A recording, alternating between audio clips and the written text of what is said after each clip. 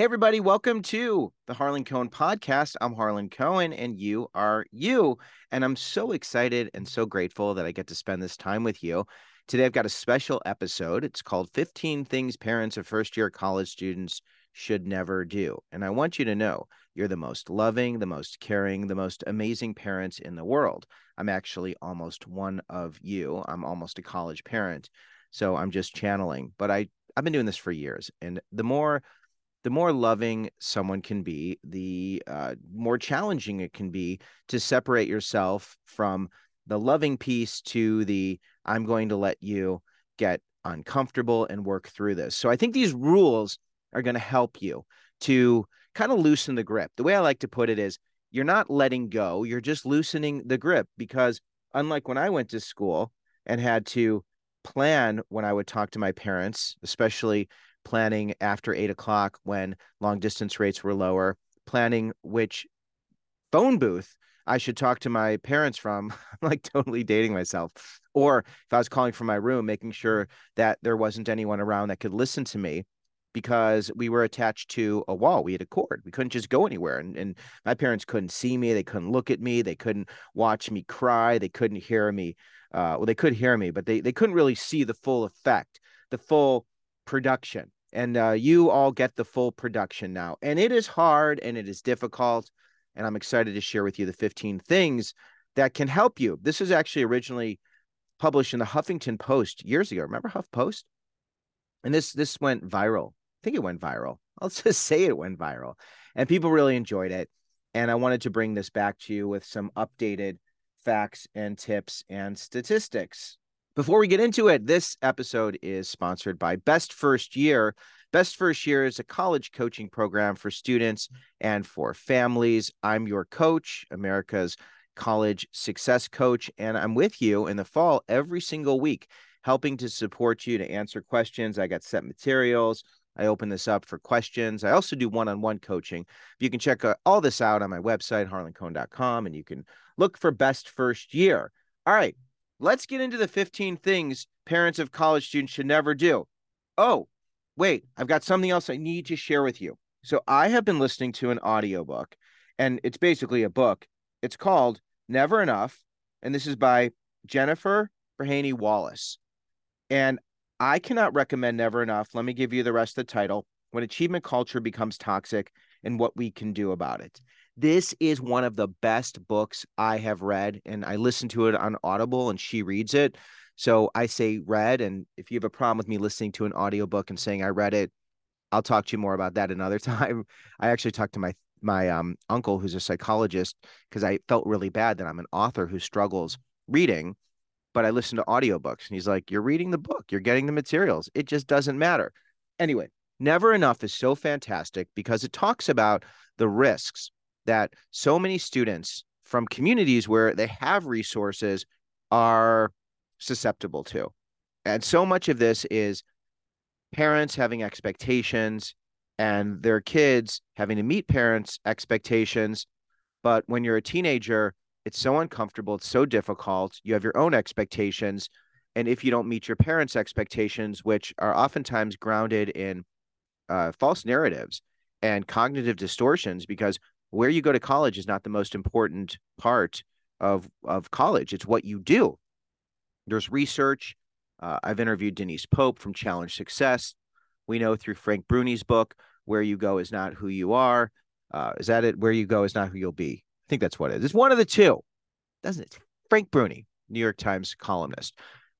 This is the facts. All right. These are the facts that where you go is not the most important piece. It's what you do. And parents who can recognize this are really going to relieve a lot of anxiety, and they can allow their kids to decompress. And personally, if a student doesn't have an opportunity to fail and struggle and work through their problems while they are at home, well, how does anyone expect them to do this when they're no longer at home, when they're across the country? I say let them struggle down the hall so they can learn how to struggle across the country, because right now on my social media, I am getting so many messages from so many students who are lonely, from so many parents who don't know what to do and how to help their students. So these 15 things are going to help you. They also speak to Never Enough. And Jennifer Brahaney Wallace, author of Never Enough: When Achievement Culture Becomes Toxic and What We Can Do About It, has been kind enough to agree to being a guest on the podcast. So I'm pretty excited. I'm actually super excited. I'm going to get through the book first before I have her on because it's so good. I'm ordering a paper, like a hard copy of it too, because there's just so many good facts and stats. All right. Let's get into 15 things parents of first-year college students should never do. I'm actually going to get into it, all right? I'm telling you the truth. We're starting right now. Number one, this is especially important for those who drop their kids off. It's a little late in the year when you're listening to this. If you're listening to this in the summer before college, number one is really important. But I think it speaks to a bigger issue, and it's your emotions. So number one is do not get carried away in hysterics. No one wants to be the freshman of the parent who literally couldn't let go, fell or hit her head or got carried away in an ambulance. On the other hand, hiding your feelings makes you come off as cold and uncaring. Find a middle ground, a few tears, no sobbing on the ground, and get out, run fast. But this idea of your emotions, this is what this speaks to. How important are your emotions when your student is going through all of these changes? And my answer is not as important as your kids. Your kids' emotions belong to them, and they don't need to carry yours along. I have a real reaction when people are like, when you don't call me, it makes me feel so bad. Or when you don't hug grandma or grandpa, it makes them feel bad. I'm like, grandma and grandpa, get over it, right? You're an adult. You're in charge of your emotions. And I think for parents, it's really easy to guilt or shame. But I know that there are so many things students are going through. And one of the challenges is for a lot of you, your kids have been in your corner. I talk about who are the people in your corner. And for your kids, I encourage them to have 5 people in their corner who are on campus, people who they can lean on, who they can ask for help, who will support them. And for many of you, your kids have been in your corner. You've used them as a sounding board and you've been through a lot. And it's wonderful that you have these amazing humans in your corner. But when they're going through these changes and challenges, it's really important to make sure you have other people in your corner. There will be a time in your life where your kid could be in your corner, where you can lean on them and depend on them for certain things. But when they're in the midst of dramatic change, that is the time where a parent really needs to ease off and give their kids permission to just be where they are and find other people. This is why I have a therapist. This is why I talk to family. This is why I journal, because I don't want to put my emotions onto anyone else, especially when they're dealing with so much change. So understanding it's normal to feel emotional, but it's really important for you to have an outlet so that you have other people in your corner. All right.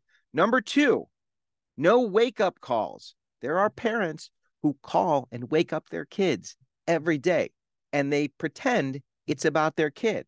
But we know it's about you. It's totally about you because you want to know your kid is up and out and starting their day. So let's not pretend.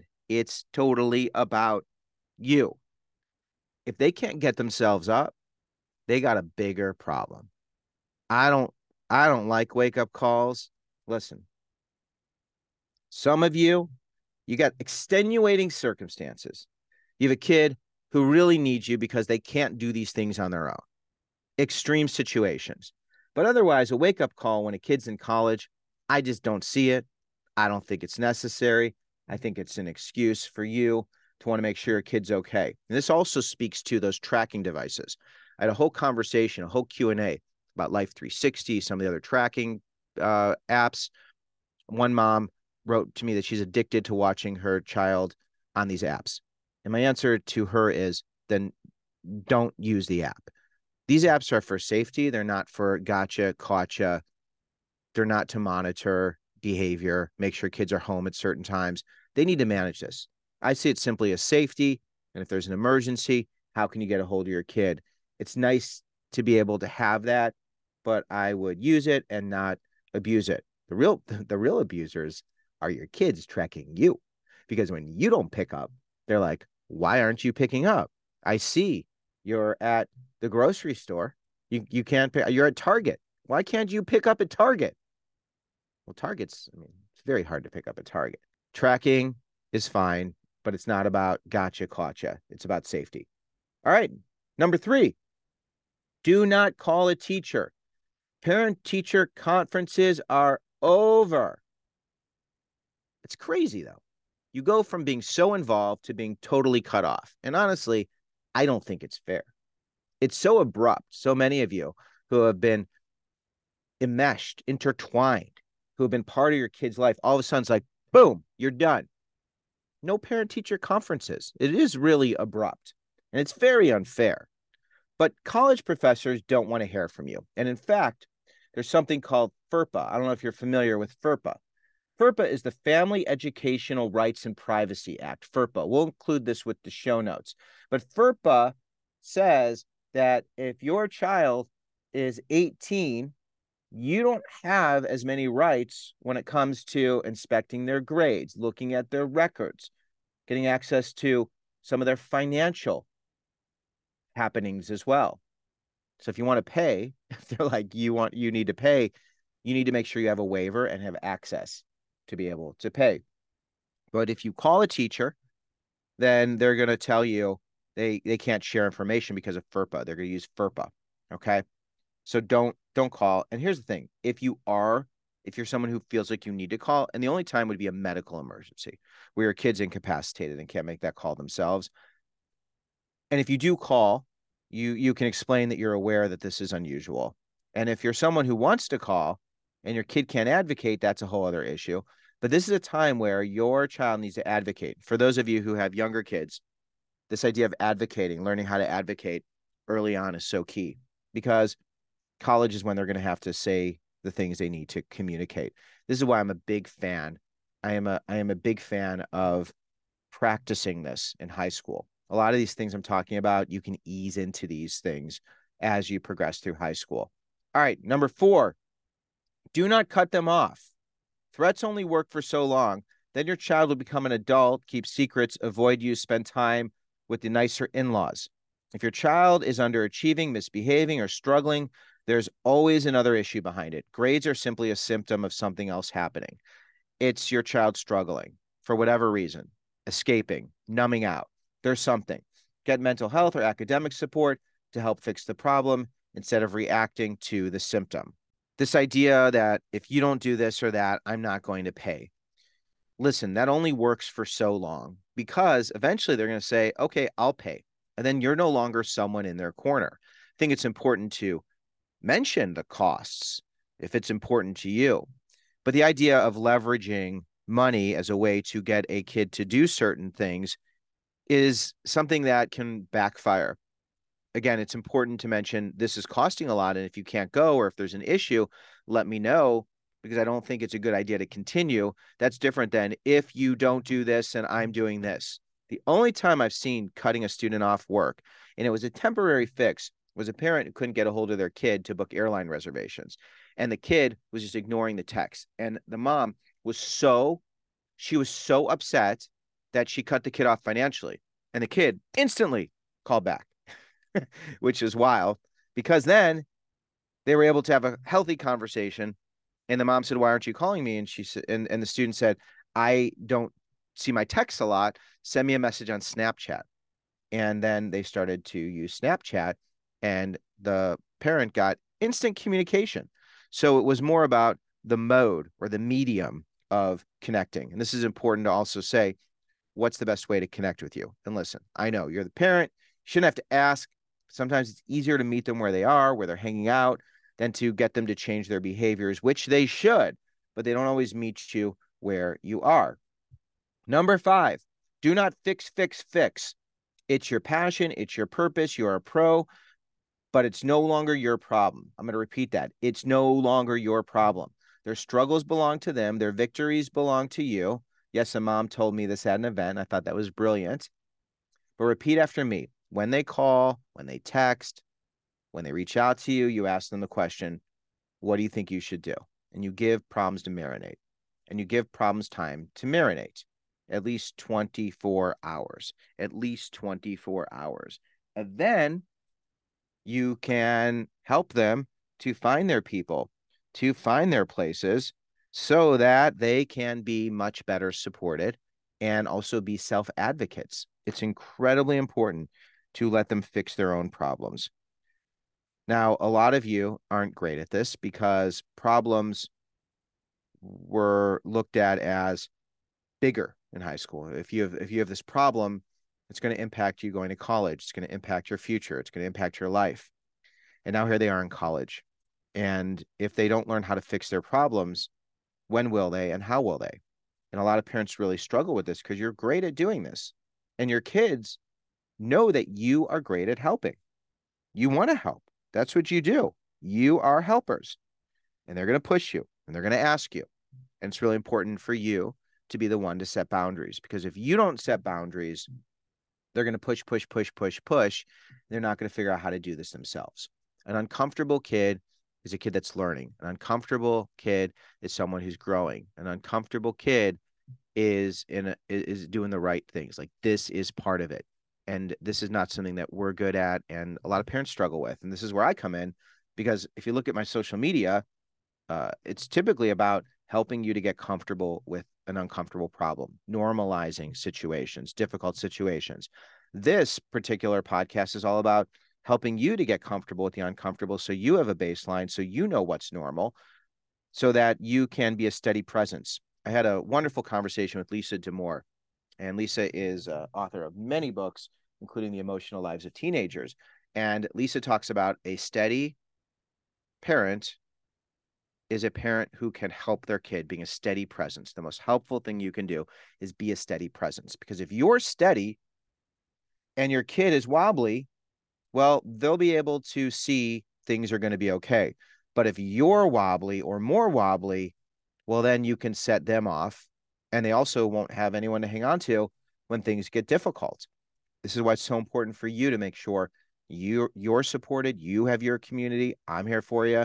I love the community Grown and Flown. There are so many other smaller communities to support students who are dealing with specific situations. Okay, let's move on to number 6. No public humiliation.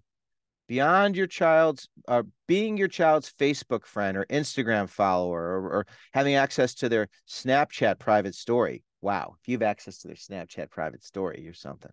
And Twitter or X subscribers are privilege. It's not a right.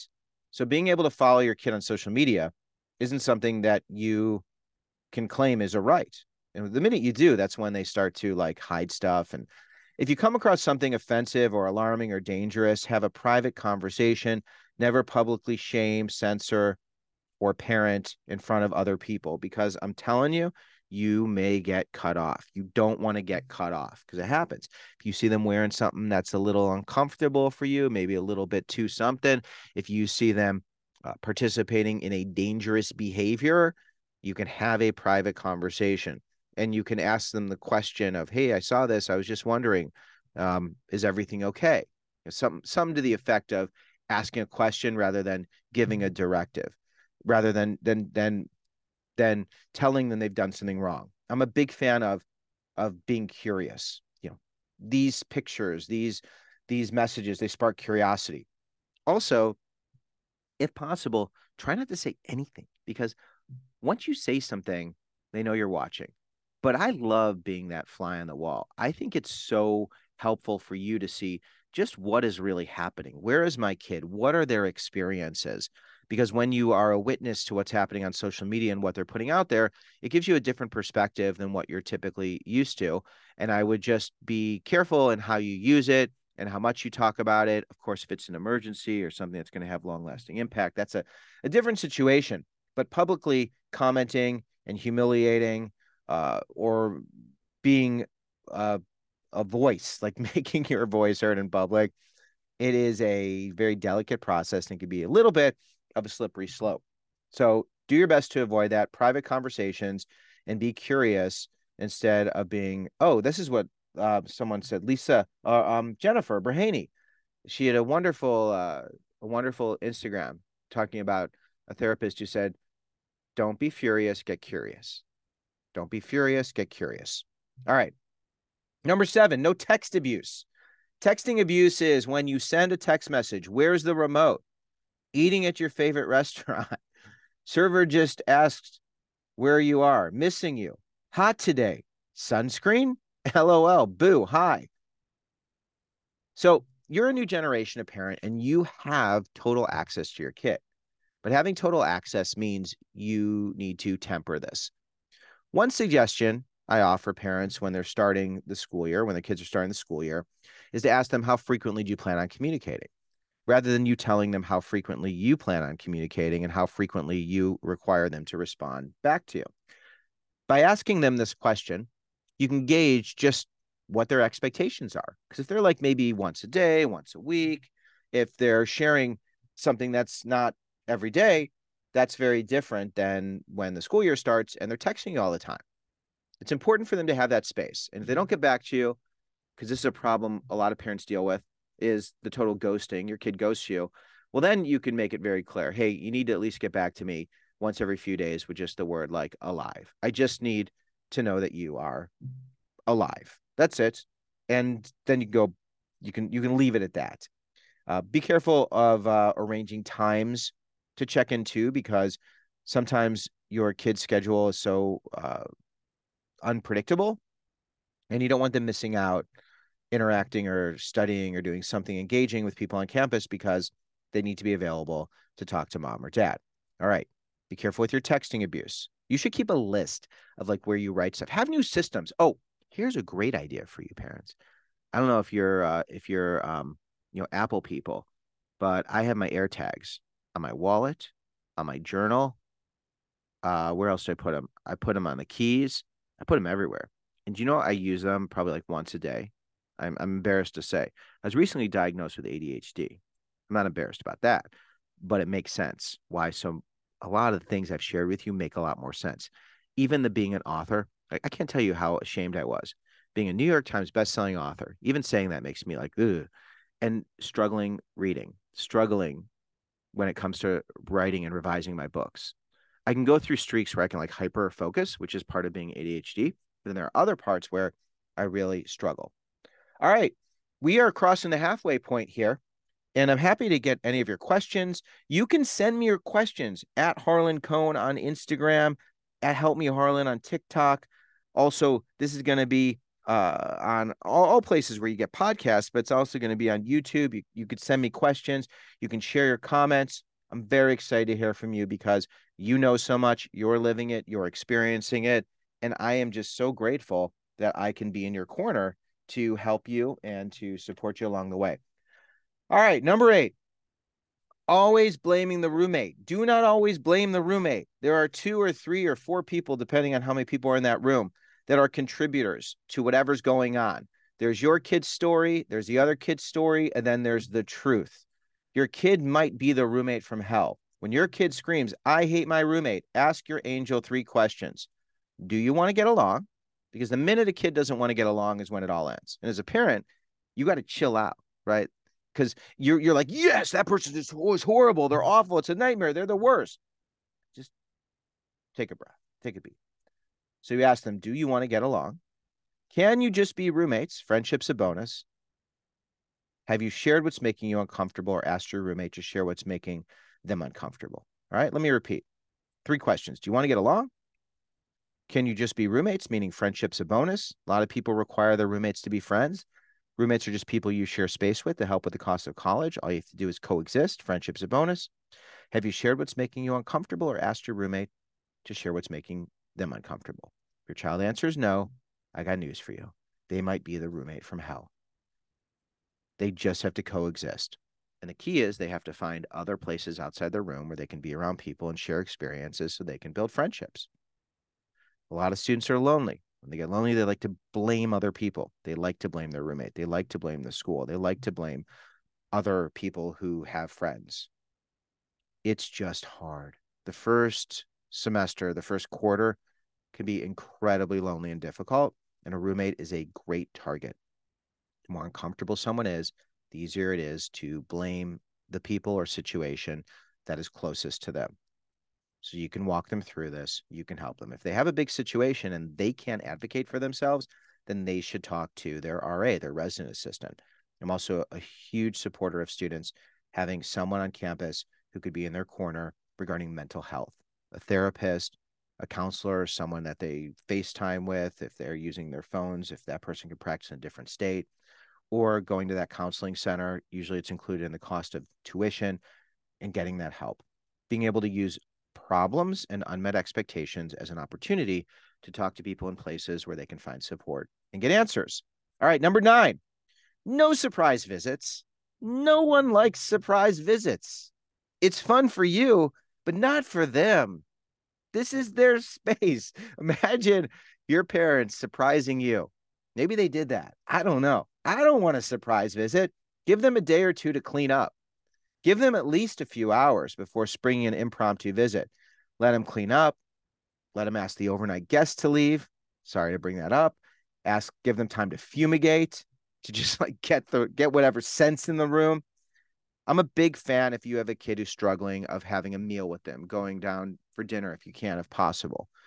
But letting them know, it's really helpful to let them know, because surprises can be very uncomfortable. And the joy of like seeing their face can quickly turn to a disaster if they're not expecting this and they're living their life and have a schedule and feel like they need to be there for you or entertain you in any way. So no surprise visits. All right. With I guess the extreme exception if you're a surprise visit family and that's like your thing, you surprise. If you're making a viral video. Have you seen these videos where it's like a long distance partner and I think they're fake, but these long distance partners show up and in the background there's like another person, like they're cheating and the other person shows up. I imagine some of them are real, but some of them are just two stage. But no surprise visits. And we can talk, gosh, there's so much to talk about. Long distance relationships.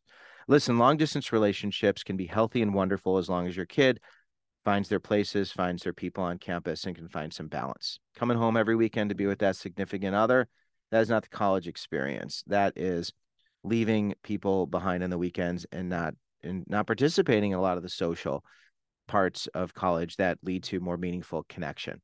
I've had these students who will reach out to me and they're like, I'm miserable. I hate it here. I'm like, okay, well, what have you been doing? You go to classes and then they go home every weekend.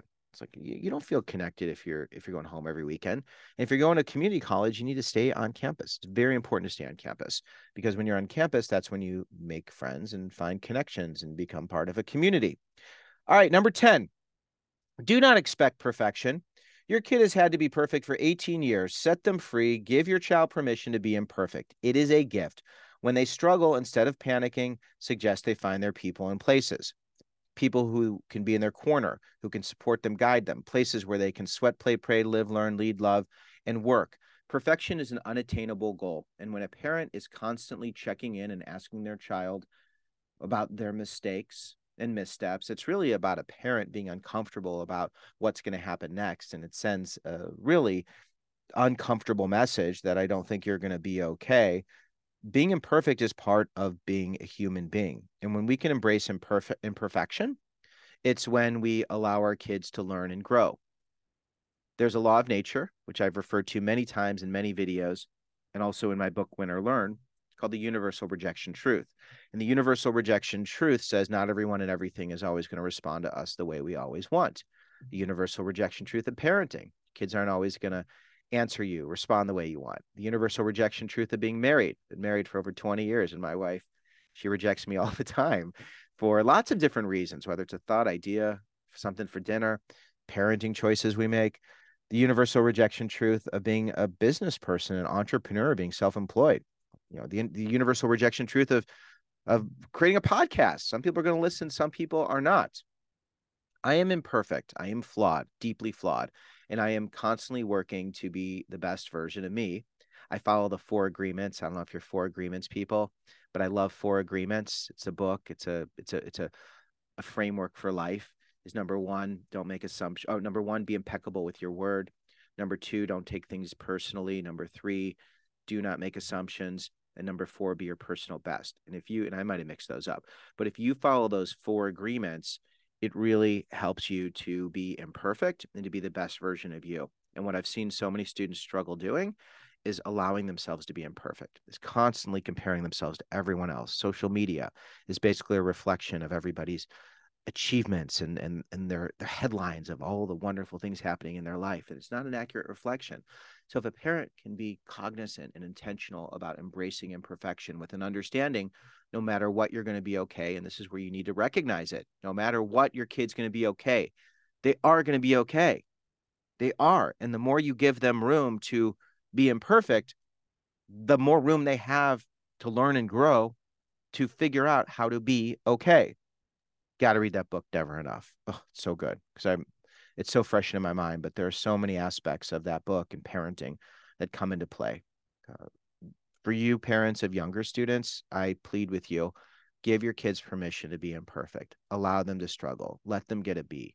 Let them get a C. Let them learn. Let them grow. And if it means not going to an ultra competitive bumper sticker school, good. God bless, because they'll be in a place where they can be imperfect and grow and be exceptional, because it's not where you go to school, it's what you do.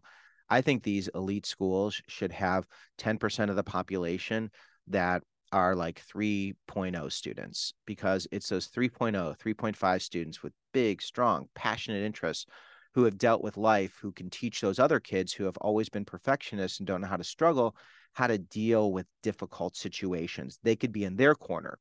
So many students who get to these places where they've worked so hard to achieve get to a world where they don't know how to be imperfect. And that could be a really painful place where they need to numb out or use unhealthy ways to cope. So expect imperfection, embrace imperfection. Do not expect perfection, especially the first year. Number 11, cure homesickness at home. 66% of first-year students admit feeling homesick or lonely. This is according to the Higher Education Research Institute out of UCLA. Cure for homesickness is not at home. It's finding your people and places on campus and being patient and appreciating change takes time.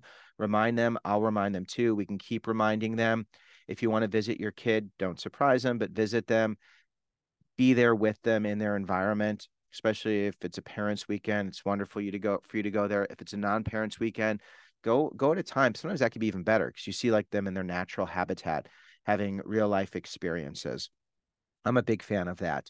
Homesickness is normal. Having a therapist, having a counselor, having someone in their corner, having reasonable expectations. When students are in high school and they're thinking about colleges, I'm especially thinking about people who are going ED, those early decision students, they don't really understand that the first 3 months could be really lonely and difficult. They may not have access to the clubs, activities, and organizations that they're going to that school to participate in, because sometimes they have to be invited or they have to apply. There's a whole process. And there was an article recently about Yale. I forget if it was in the Atlantic or New York Times, but it talked about how these clubs and orgs are just so difficult to get into. And a lot of students end up struggling and they get homesick. And when they get homesick, they need to acknowledge that I'm homesick, and they need to find at least one place where they could be appreciated and included, welcomed simply because they exist. And that's where they should go. Spiritual groups, multicultural groups, volunteer groups. And if they can't find one, they should start one. And it's hard and it's uncomfortable, but it's part of the process and it is normal. I also encourage you to check out The Naked Roommate and 107 other issues you might run into in college. That's my book on college life. And it's all designed to help students to prepare, plan, and navigate the change. I also have my coaching program, which is really a way for students every week to have me in their corner. They don't have to be there live. They could just know that what they're dealing with is normal and it's okay. And it's all part of it. All right, number 12, do not redecorate too soon. It's awful sleeping in a sewing room that's used to be your bedroom while home over Thanksgiving. That's what one first-year student told me. His mom took over his room the day he left. Give it a good year before throwing out the mattress and moving in the sewing table. It's really nice to have a home base. It's really comforting to move into that space where so much has happened, where your identity is tied to all of these different tchotchkes and things that you're surrounded by, because there is a lot of love in that room. There's something to be said about that. It's nice for you. I think sometimes parents will change the room because it's just so hard for them that they want to change it. But it's nice to wait. It is nice to wait. And you never know. A lot of students come back. And when they do come back, whether they take a gap year or a break, and uh, if you have questions about any of this, I know I'm jumping around here, but there's just so much I want to share with you. Students do come back, and it's okay. And when they come back, what happens is they tend to regroup, and then college becomes less about what other people want of them and then they focus on what they want. It's really wonderful. All right. Number 13, I mean, wonderful in the sense of they have the self-awareness where they can figure out what they want. And ultimately, I mean, asking the question, what do I want, is something that not a lot of students are great at doing. They're not good at asking the question, what do I want, and actually going after it, because their life has been designed not by what do you want, it's more of what everybody else wants. Number 13, wait for them to need help. Do not wait for them to need help. Students who've struggled socially, emotionally, physically, financially, and academically in high school may struggle in college. Change can be a trigger. Make sure they get help before they need it. So many students feel hopeless and depressed. I'm looking at this data here from this original HuffPost article, but we know that it's roughly like 2/3 of students felt hopeless in the past year. We know a lot of students struggle with depression, and it's difficult. Over 32% of college students admitting feeling so depressed it was difficult to function, according to the American College Health Association and CHA data. It's really important for them to identify their people and places so they have a support system. There's you, of course, but they need to have those people on campus. They need to have those places where they could be included, where they can find the friendliest people. If a student's dealing with academic issues and they say, "Oh, mom, dad, I got my first D," instead of flipping out, be like, "Hey, this is okay," because you don't really you're not it's not December. That's when students really need help. It's early in the year. It's early. And if it isn't December, you can say it's okay. It's early in your college career. And you want to make sure they get that help. So being proactive for our families of younger students, having a mental health transition plan is key, which includes the people on campus and the community who are going to be there for you, places where you could be supported, identifying people on campus who could be in your corner, people who are paid, people who volunteer, people who you ask for help. When I talk to students who are on athletic teams, I really encourage them to find the kindest people. Yes, the ones who are most accomplished and cool are great, but you want to find the kindest people, because when you find the kindest people, those people tend to be in your corner. Those people tend to help you. Those people tend to want you to be successful. And I think a lot of students look for the coolest people. It's also important to have at least two groups of friends, two other places where you can have groups of friends, because when you have at least one other place, you have the power to set boundaries. You could say what you think, express how you feel. You don't succumb to peer pressure as easily, because you can just like duck out if you don't want to do something. You can say, this isn't something, that I'm into. And if you only have one place to go, then that becomes difficult. But when you have more than one place to go, then you always have options. Students who really, really need help, a lot of times they're at the point where they don't feel like they have people in places. They feel really isolated, really alone, and they don't have a map. Well, the map I'm sharing, what do you want? What makes you uncomfortable? People, places, patience, is there for you. That's also in my book, Win or Learn, which is really like the transition framework, transition as in going from one place to another, dealing with change. I'm going to do a whole podcast on Win or Learn, because I just think it is the most helpful thing that I've put out there, because it's helped me. I want you to know the stuff I share. Sometimes I'm talking about, like, I have these resources and you could take advantage of them or not. I create them because I want to give you more ways to help yourself and the people you love. And it comes from a place of service above self. And that's really been my MO. It's service above self and wanting to help you. I hope this has been helpful. Okay. We're getting to the end. We're at 14, then we're 15, and then we're wrapping this up. Number 14, do not be impatient. Google the word patient and you get 514 million results in 0.05 seconds. It's not an exaggeration. Change takes time. The first year of anything can be really hard. The first year in college is the equivalent of being stuck inside a snow globe filled with fecal matter. That's so, sometimes I say these things, I'm like, ew. It can be a storm. You know what kind of storm. You must be patient and clear-minded, because your college student doesn't know patience yet. And I think this generation, I'm going to do a whole podcast on patience. I'm writing this down, because we are in an instant gratification world. And a lot of the parents want things to be fixed right away too. But students, if they send a note to someone and someone reads it and doesn't respond back, that's called being left on read, where someone doesn't respond. They're upset by that. They're used to instant feedback 24/7. It doesn't shut down. It's an entirely different way of processing the world. And they don't know how to be patient. So many of them, they struggle because they don't know what to do when they don't have the answer. They don't know how to cope. The only way to practice getting patient or practice patience is to work through the discomfort and to make sure they're supported, to make sure you have your people in places, to recognize what's normal. There was a study out of Indiana University that talked about students who struggle their first year, and a lot of it had to do with students not knowing what was normal. And what helped them through the study was hearing from upperclassmen talking about their experiences, students reflecting, and then coming up with a plan.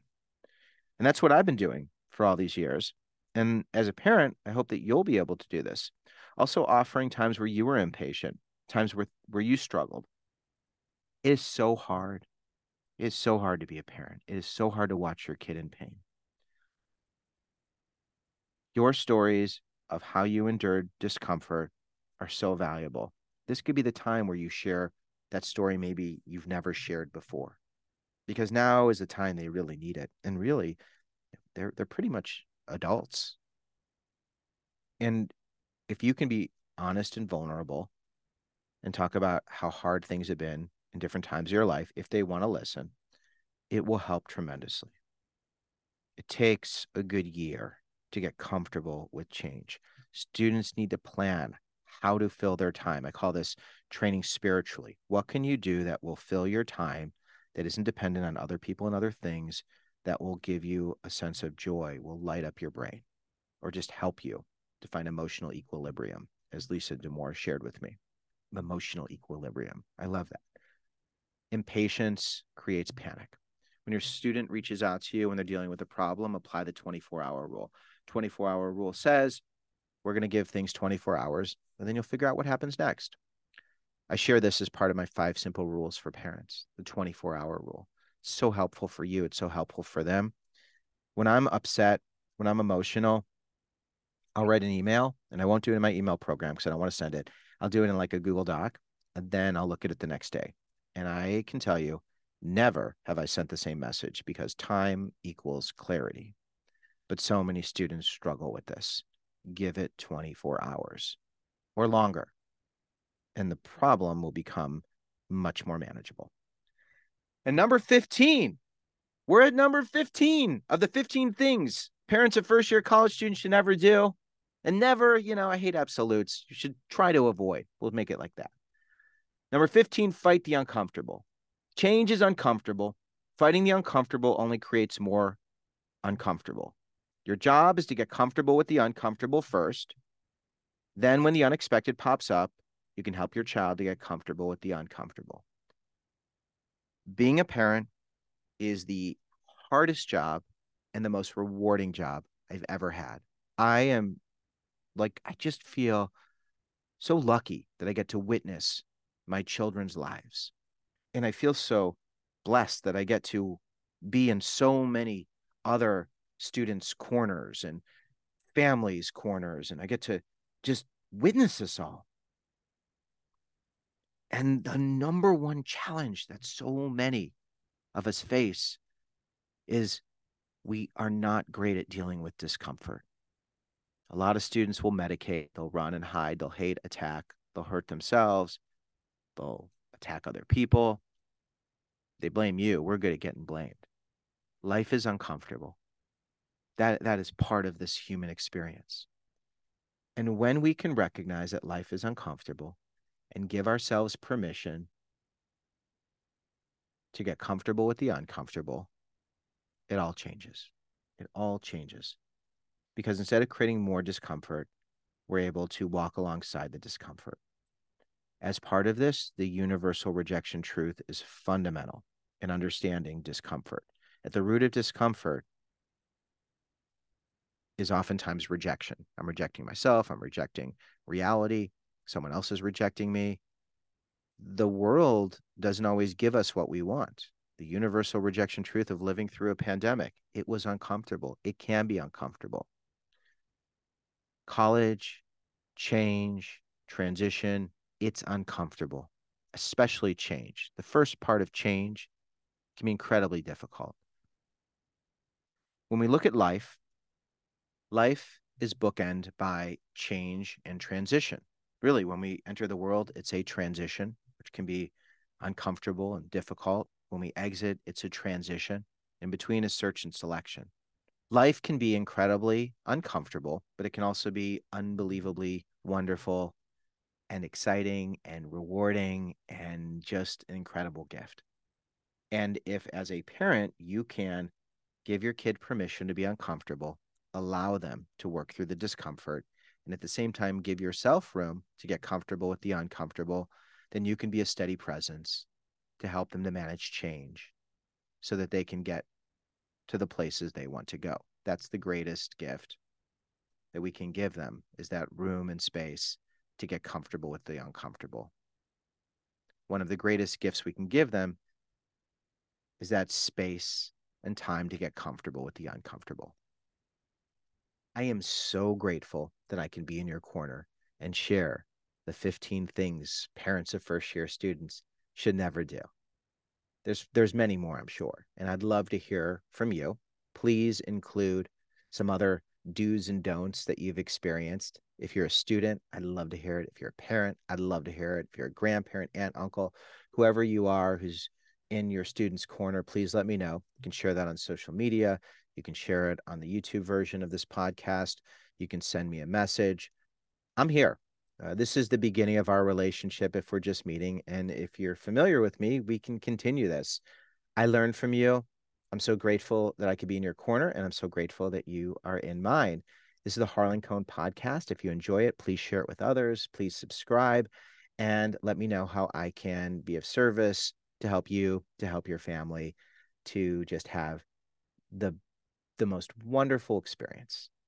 Wonderful. When I say wonderful, it's such a, I don't know, people don't say wonderful a lot. Anyway, let me just wrap this up. I'm Harlan. Till next time, grateful to be with you, and we'll continue the conversation. Thanks, everyone.